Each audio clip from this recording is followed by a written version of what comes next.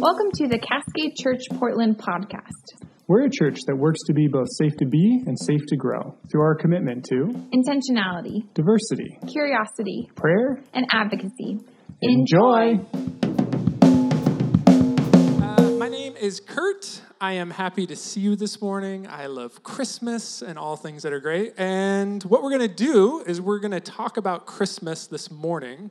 But in particular, we're going to talk about Christmas and God and this whole Jesus coming to earth and family dynamics this morning. So if you are like, I love my family, this is great, it's going to be a great morning. If you're like, oh no, I just did Thanksgiving, take some deep breaths, and if you need to, we say this a lot, but we give you full permission to like mentally check out at different points during the message. Because there's like some things that we do in life that you're like, what's a healthy choice for you right now? Sometimes the healthy choice is to cope for a little bit.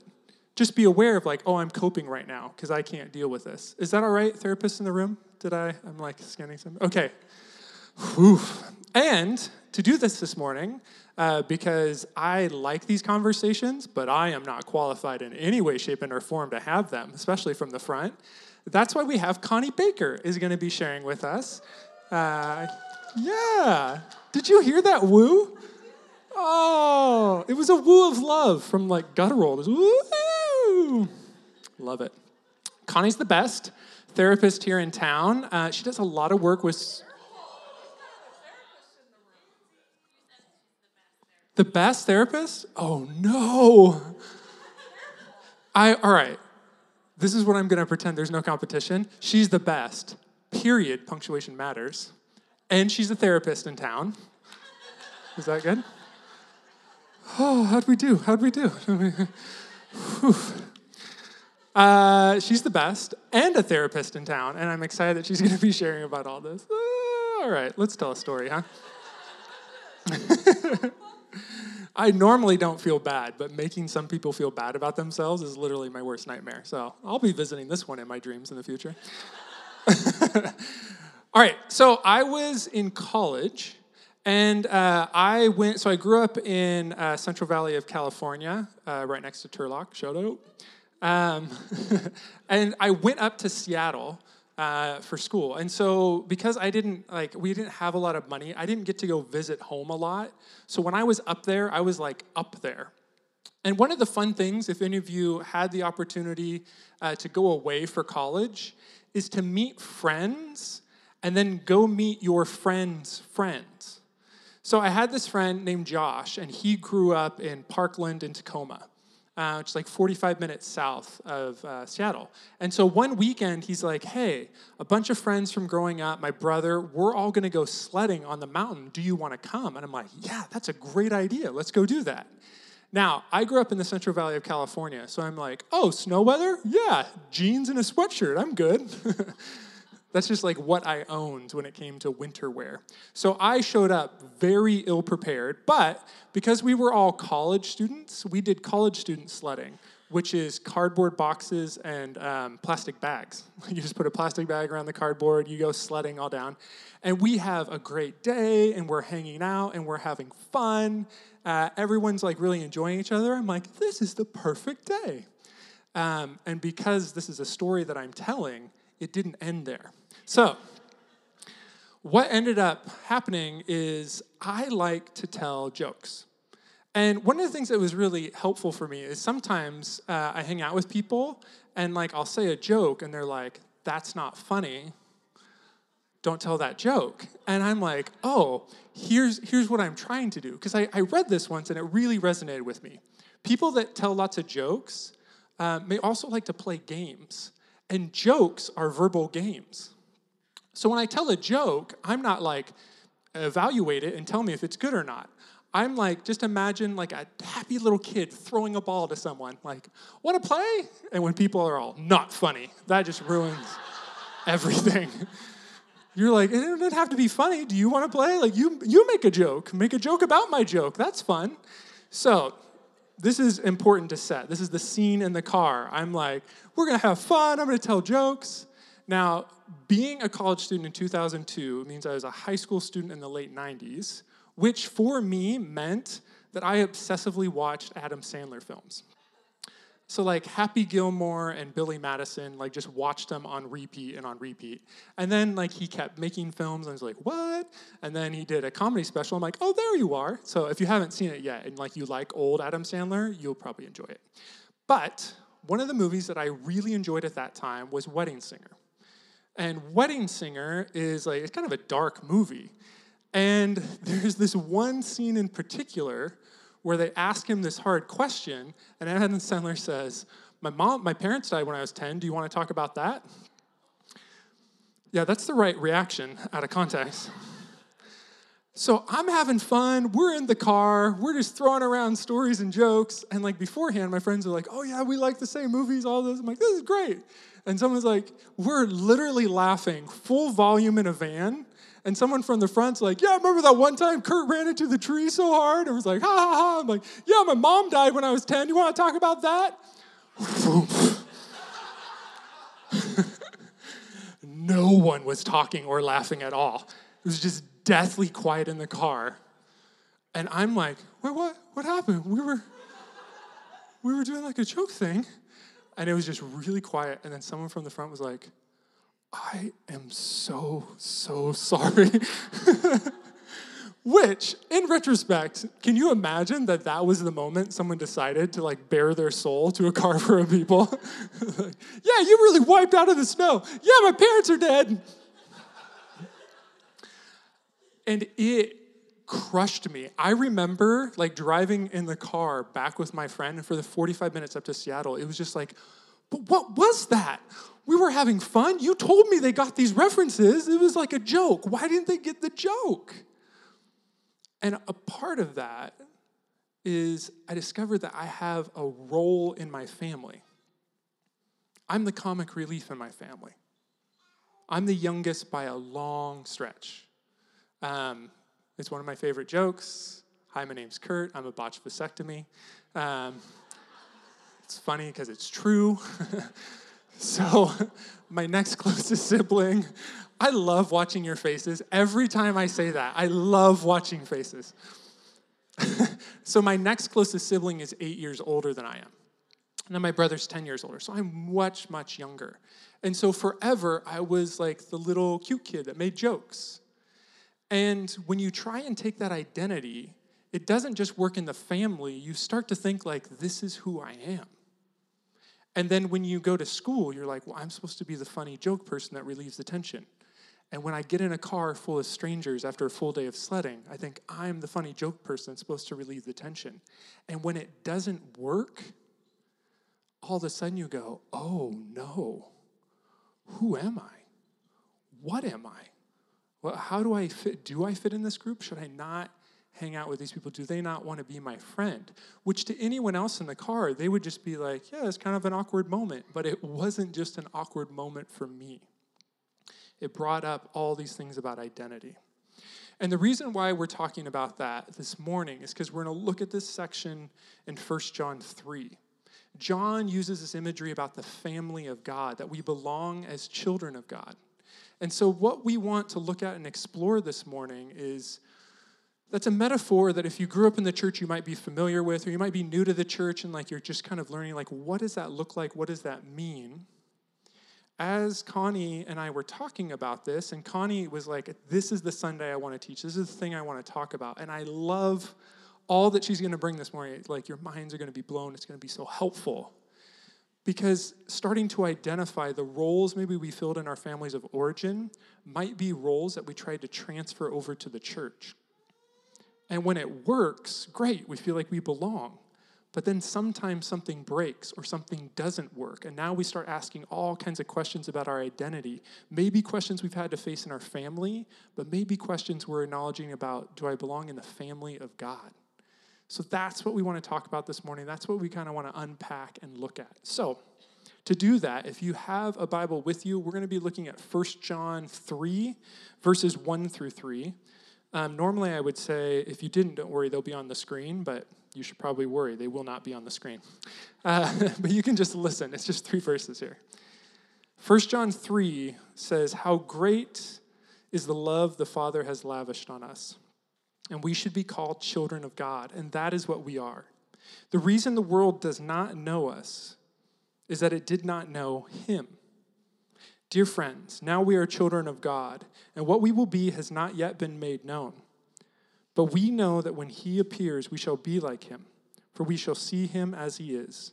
Everyone who has this hope in him purifies themselves, just as he is pure. So, some context to kind of set the stage. What is this talking about? What's going on? 1 John is a letter that John is writing, and John was one of the apostles. John and James, the sons of Zebedee. So this is someone who followed around Jesus. And whether or not John actually wrote it, it would be, if not John, John's closest followers. So people that kind of understood how John interacted with Jesus and interacted with the world. And John is writing this letter to these little churches all around Ephesus. And we've talked about this a couple of weeks ago. What was happening in Ephesus was this new thing was happening. Christianity didn't exist. It wasn't a thing with lots of buildings with crosses on it that you would grow up with and see. It was this new kind of movement. And as the new movement was developing, there were some people that were saying, oh, yeah, I get Christianity. It's like this. And we talked about some of the earliest kind of different understandings of it were culturally informed in the way that they would have separated the physical world and spiritual reality. And what they were doing is that they were taking Christianity and just understanding it within a spiritual reality. So they were saying, like, and we talked about this before, that Jesus appeared to be human but wasn't human, was just spiritual. Or as we talked about the Stoicists, they believe that, like, Jesus was just a guy, but then Christ came into the body of Jesus at the baptism, which is the beginning of his ministry, and then right before Jesus was crucified, the Christ left. So that the Christ, the spiritual reality, never suffered. It was just the physical suffering. When John is writing this, John is trying to bring these two things back together. Because if you can imagine this community of people, they've suffered loss. They were in this thing together. They came and understood who Jesus was together. They were in these little house churches. They were like a family. And then a large group of them left. And they said, yeah, the way you're talking about it, you're making it messy with like humanity and spirituality. It's not that. It's actually this over here. And we can't hang out together. We can't be a church together. We don't agree on this thing, so we have to go. So when John is writing this, I think some of the core fears that this community had was fears of belonging. If you've ever worked somewhere and a bunch of people who work there all leave, quit, or are fired or find new jobs, sometimes you can usually say, well, they had to go. Like, our company is strong. The place where I work is good. We're making the good decision here by staying, and they're making the bad decision to go. Or you can look around and say, wait, why am I staying? Should I leave too? Like, are we all leaving? Are we doing this thing?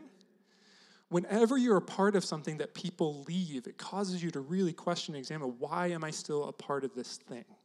So when John's writing this letter, what John is trying to appeal to is there's a greater belonging you have than just to each other of God. That there's this difference of opinion, but you ultimately belong to God as children of God.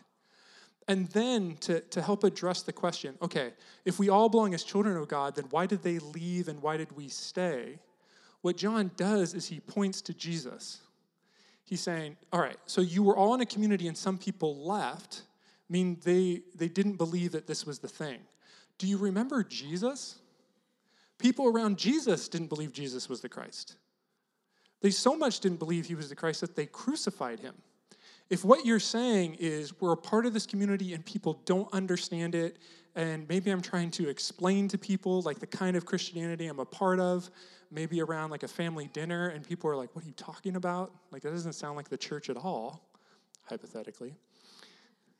You can say, oh, this feeling that I have of not being understood or not being identified for what I'm a part of, this is an experience of Jesus. When Jesus came to the earth, not understood, not. So when John's drawing this family metaphor, the first important thing is you belong. And two, the God that you serve identifies with your feeling of abandonment, of being misunderstood, of not being a part of it. So, with that as kind of the basis of this understanding of the family of God, we want to turn it over to Connie, and Connie is going to bring some therapist heat. All right, welcome, Connie. Thank you. Oh, woos and applause. I'm loving today. Okay, good. I'm going to put this up just now. I'm good. All right, good. Yes, let's have a what? And I'm going to stay up here because after sitting with Connie this week, I told Connie, I'm just going to be your hype man. Because some of this is so good, every once in a while I'm going to be like, whoa, did you hear that? That's the only reason I'm up here. And I told him he gets paid by the wow. So if he says that a lot, that he's bringing in the bucks for me. Okay. Wow. Oh, this is such fun material because as we were thinking about this, and part of why I wanted to jump on this sermon in particular is because I know how we do everything. There's an axiom I use from time to time. How we do one thing is how we do everything. And in our family of origin, we learn how to do a thing. We learn how to play a role. So how does this transfer to things like the family of God, our workplace, our community, the associations we have in any group situation? So let's have a little fun with this. Ushers, do we have stuff we can hand out at this point? Oh, usher, thank you. Okay, so let's make a pact. I need you to work with me. He's handing stuff out. I want you to turn it upside down. Will you do that for me? Okay, because I want you to write on the back, and I'm just a touch of a control freak. So I don't want you to see some of this till we get to the topic, but does everybody have a pen or a pencil? I'm going to go teacher on you here. Less preacher, more teacher. So if you have a pen or pencil, I think it could be helpful for you both to track and to kind of absorb some information. I'm on the back that looks. While they're finishing passing these out, I'd like you to make a diagram on the back that looks just like that. Now, you guys have seen my artwork before. Yep, it's coming back. Here it is. All right. So I want you to get a diagram going right there. And we're going to talk about families. We're going to look at a spectrum. People and families are not black or white, all or nothing. They work on a continuum. We work on a continuum. In any given characteristic in our life, most of us are on a continuum in that characteristic. So let's look. On this one, I want to put closeness. Okay? We were going to have this on overhead, but I can do this. And then the other one, on this axiom, I want you to put flexibility.